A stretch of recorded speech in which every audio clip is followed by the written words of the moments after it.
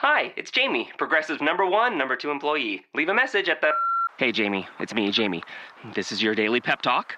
I know it's been rough going ever since people found out about your a cappella group, Mad Harmony, but you will bounce back. I mean, you're the guy always helping people find coverage options with the Name Your Price tool. It should be you giving me the pep talk. Now get out there, hit that high note, and take Mad Harmony all the way to nationals this year! Sorry, it's pitchy. Progressive Casualty Insurance Company and Affiliates. Price and coverage match limited by state law. Hello, everybody. This is John B. with GangreneNation.com, and this is the Locked On Jets podcast. You may be asking whether this is part of the Locked On Podcast Network. The answer is yes, it is. Please subscribe to the show. It's available on both iTunes and audioboom.com. It is Thanksgiving week. Thanksgiving is Thursday. So if you are listening to this show on the road or at the airport, I wish you safe travels. Well, the Jets are 3-7. They are coming off their bye week. Today we'll do a Four Thoughts show. It's where I give you 4 thoughts on the state of the team. There are 4 quarters in a football game, 4 downs in the possession. So today I will give you 4 thoughts. And these 4 thoughts will follow a singular theme. And that theme is, what did the Jets have left to play for over the final 6 weeks of the season? As we've discussed, and as most people would realize, at 3-7, the Jets, even if they are not mathematically eliminated, have very little chance of making the playoffs. 2016 will go down as a disappointing year, without a doubt, for the Jets. They entered the season riding high off a 10-6 2015 that we're hoping to build on that momentum and take the next step, make the playoffs in the second year of the Todd Bowles and Mike Maccagnan regime. It has not happened. It has been a disappointing year. So what are some things we can look forward to over the last 6 weeks of the season? The first is the quarterback situation. I think we all know at this point it's very unlikely Ryan Fitzpatrick will be back in 2017. If he is, he certainly will not just be handed the starting job the way he was this year, but even I would bet heavily against Fitzpatrick returning to this team. The question is, what will the Jets see out of their young quarterbacks, in particular Bryce Petty, and perhaps Christian Hackenberg a little later in the season? Now, it might be that Fitzpatrick gets another game or two, and I've heard a lot of people seem to be very up in arms about the idea Fitzpatrick would get another start. I think it is time to move on to Petty, but you can't get me to go crazy about this. I think we all know that Petty is eventually going to go into the lineup, whether it's this week, next week, 2 weeks. You want me to go crazy because Petty is going to start 4 games instead of 6? I just can't do it.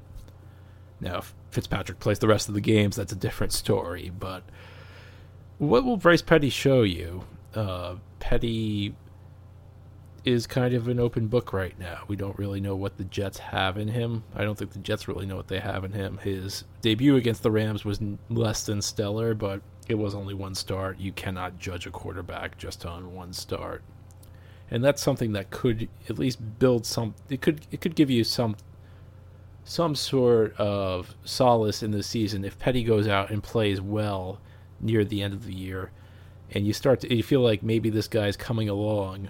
Maybe he's developed a little bit over the last 2 years. When the Jets picked him in the 4th round out of Baylor, he was a major project. That's the reason he went in the 4th round. He was coming out of a system that does not resemble an NFL system at all. He was pretty much a total tear-down and rebuild project. His mechanics were really nothing to write home about. If you think back to preseason in 2015, he looked like a guy who really was struggling with his footwork, other aspects of quarterback position, and Todd Bowles had commented that Petty was having difficulty identifying the Mike linebacker, which is something that's pretty essential for an NFL quarterback and one of the most basic things that a quarterback has to learn how to do. So what can Petty show you? Now, unless Petty goes out and lights it up the way Dak Prescott has this year with Dallas, I don't think there's a lot that Petty can necessarily do to lock in the starting job in 2017. But a good showing could at least put his name in the discussion in a way it was not heading into this season. And it could give you some optimism heading into the off season with another year to develop, another set of OTAs, a training camp. If he looks good, or if he looks credible, that'll at least give you some hope for the future that maybe the Jets have found somebody. And even if he doesn't look like starting material, is he the type of guy who you could develop into a backup? That's an open question. If Petty doesn't play well, can Christian Hackenberg give you a game or two that at least gives you some sort of optimism heading into next season? Because there is not a lot about Hackenberg that has made people who doubted that pick at the time feel much better.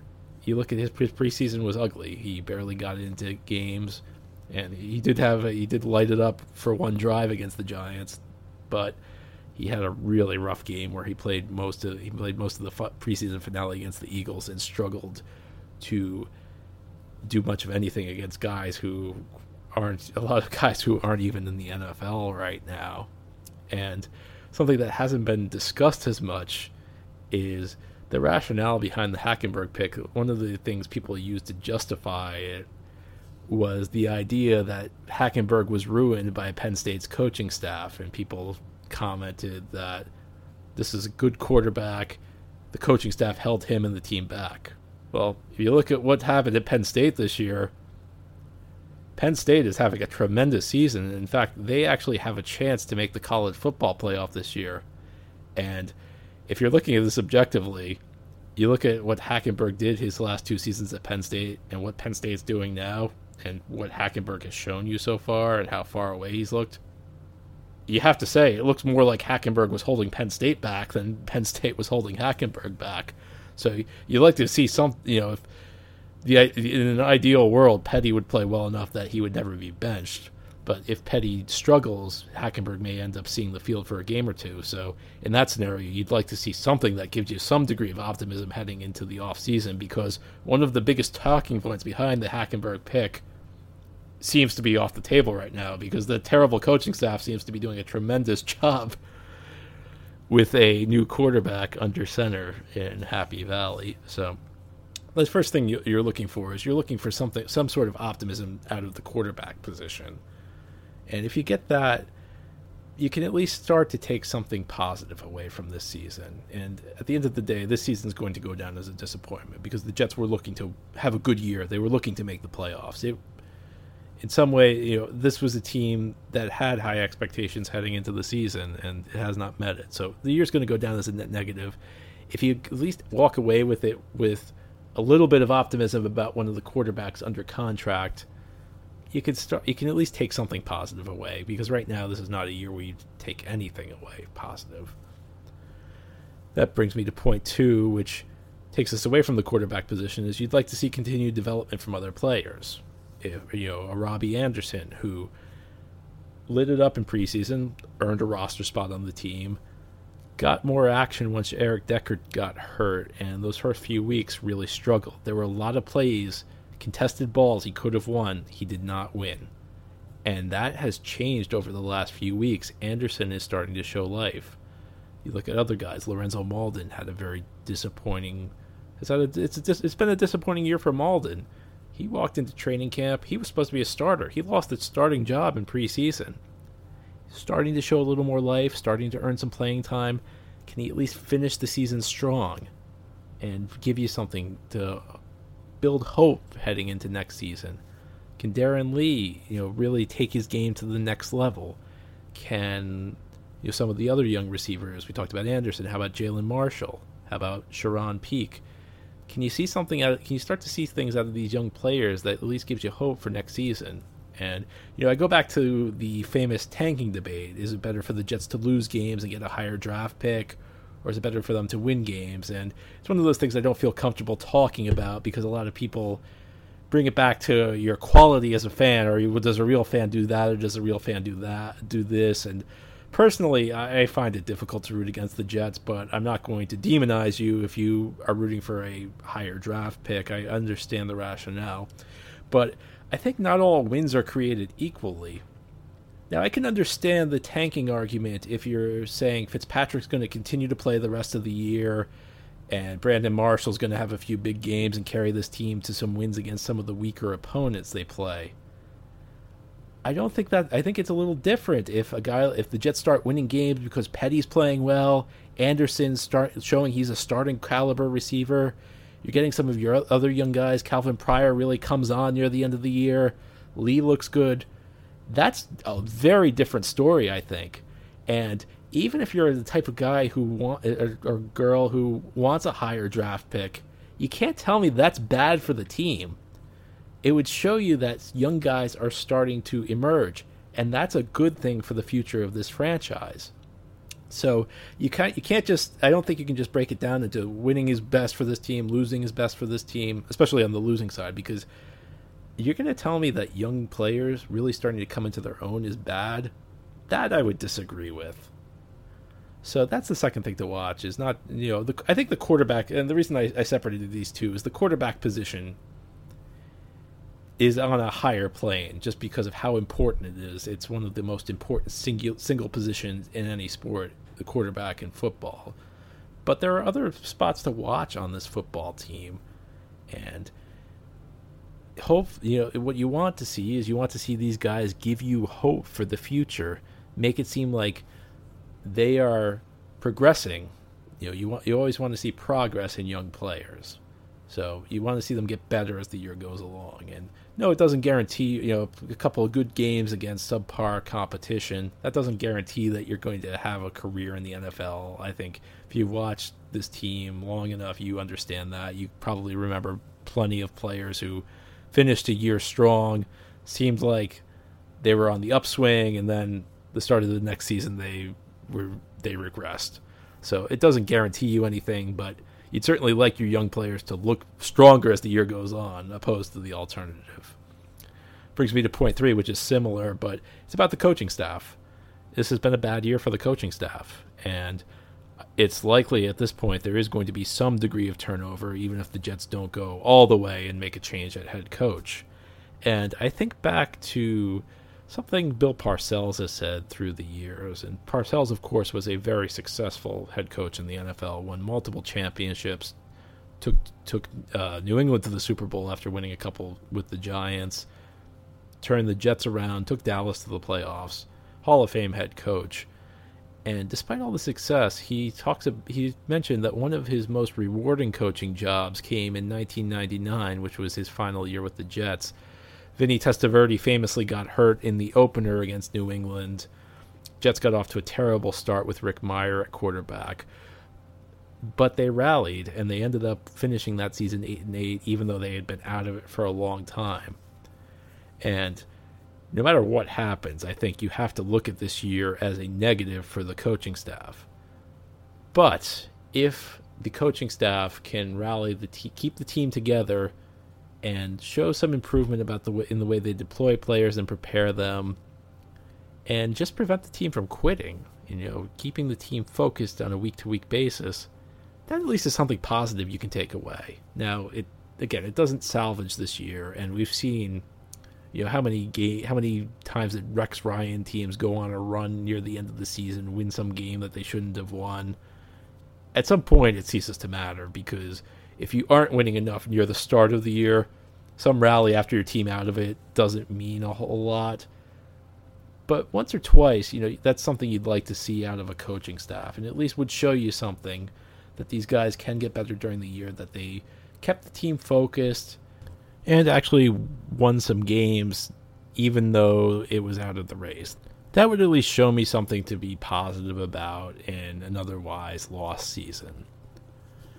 And this brings me to my fourth and final thought, which is a role the Jets can play is the role of spoiler. They still have 4 division games left in their final 6 games. New England's having a very good year. Miami and Buffalo are, at least to some extent, in the playoff chase. And this probably goes more for fans than it does players, but it at least gives you some solace. The only thing that makes a bad year worse is when your rivals are doing well. So the Jets at least have a chance to help to ruin their rivals' season. We all know New England's going to the playoffs, but If you think back to a year ago, the Jets won a Week 16 game against the Patriots. Now, that game set the Jets up to potentially make the playoffs by beating the Bills in Week 17. Did not pan out. But that loss actually really hurt New England because it helped cost them the number 1 seed in the AFC playoffs, which eventually led to them going to Denver in the AFC Championship game, a game the Patriots lost. And you think about Denver's offense last year, I don't think there's any way the Broncos would have gone into Foxborough and beaten them had the Patriots been the top seed in the AFC. Now, New England also lost a game Week 17 that really cost them, but a win Week 16 and the Pats would have had the top seed in the AFC, so the Jets helped contribute to New England not going to the Super Bowl last year. The Bills, of course, knocked the Jets out of the playoffs. Now there's no guarantee the Week 17 game against Buffalo will feature a Bills team on the cusp of making the playoffs, but if the Jets might have a chance to return the favor if things play out a certain way. And the Dolphins and Jets over the last 5 years have both knocked each other out of the playoffs Week 17 by beating their opponent, playing the role of spoiler. Now, I'm not saying that this is a great scenario to be in. Playing the role of spoiler means that you did not have a very good year. It does not make up for having a bad year, but it at least is something to play for. And if Jets fans are going to be miserable, their team can at least help make the fans of their rivals miserable. So that's something else to watch, and at least will provide some degree of solace for many Jets fans if they are able to win some of these games and help ruin the seasons of some of their rivals. That'll do it for our show today. Thank you so much for listening. This is John B. from GangreneNation.com and bringing you the Locked On Jets podcast. Please subscribe to the show. It's available on iTunes and audioboom.com. And be sure to give it good ratings if you like what you hear. Until next time, have a great day, everybody. What you doing? Ran out of space on my phone, so I'm deleting some stuff. Bye, singing dog. Bye, goal. I pronounce you. Bye, wedding ceremony. Stop. At Metro PCS, you get 2 free phones with twice as much memory. Really? Don't say bye to your memories. Switch to Metro PCS and get 2 free LG K20 Plus phones with 32 gigs when you switch 2 lines. Metro PCS. Wireless. Figured out. Coverage not available in some areas. Sales tax not included in phone price. Excludes numbers on the T-Mobile network. See store for details and terms and conditions.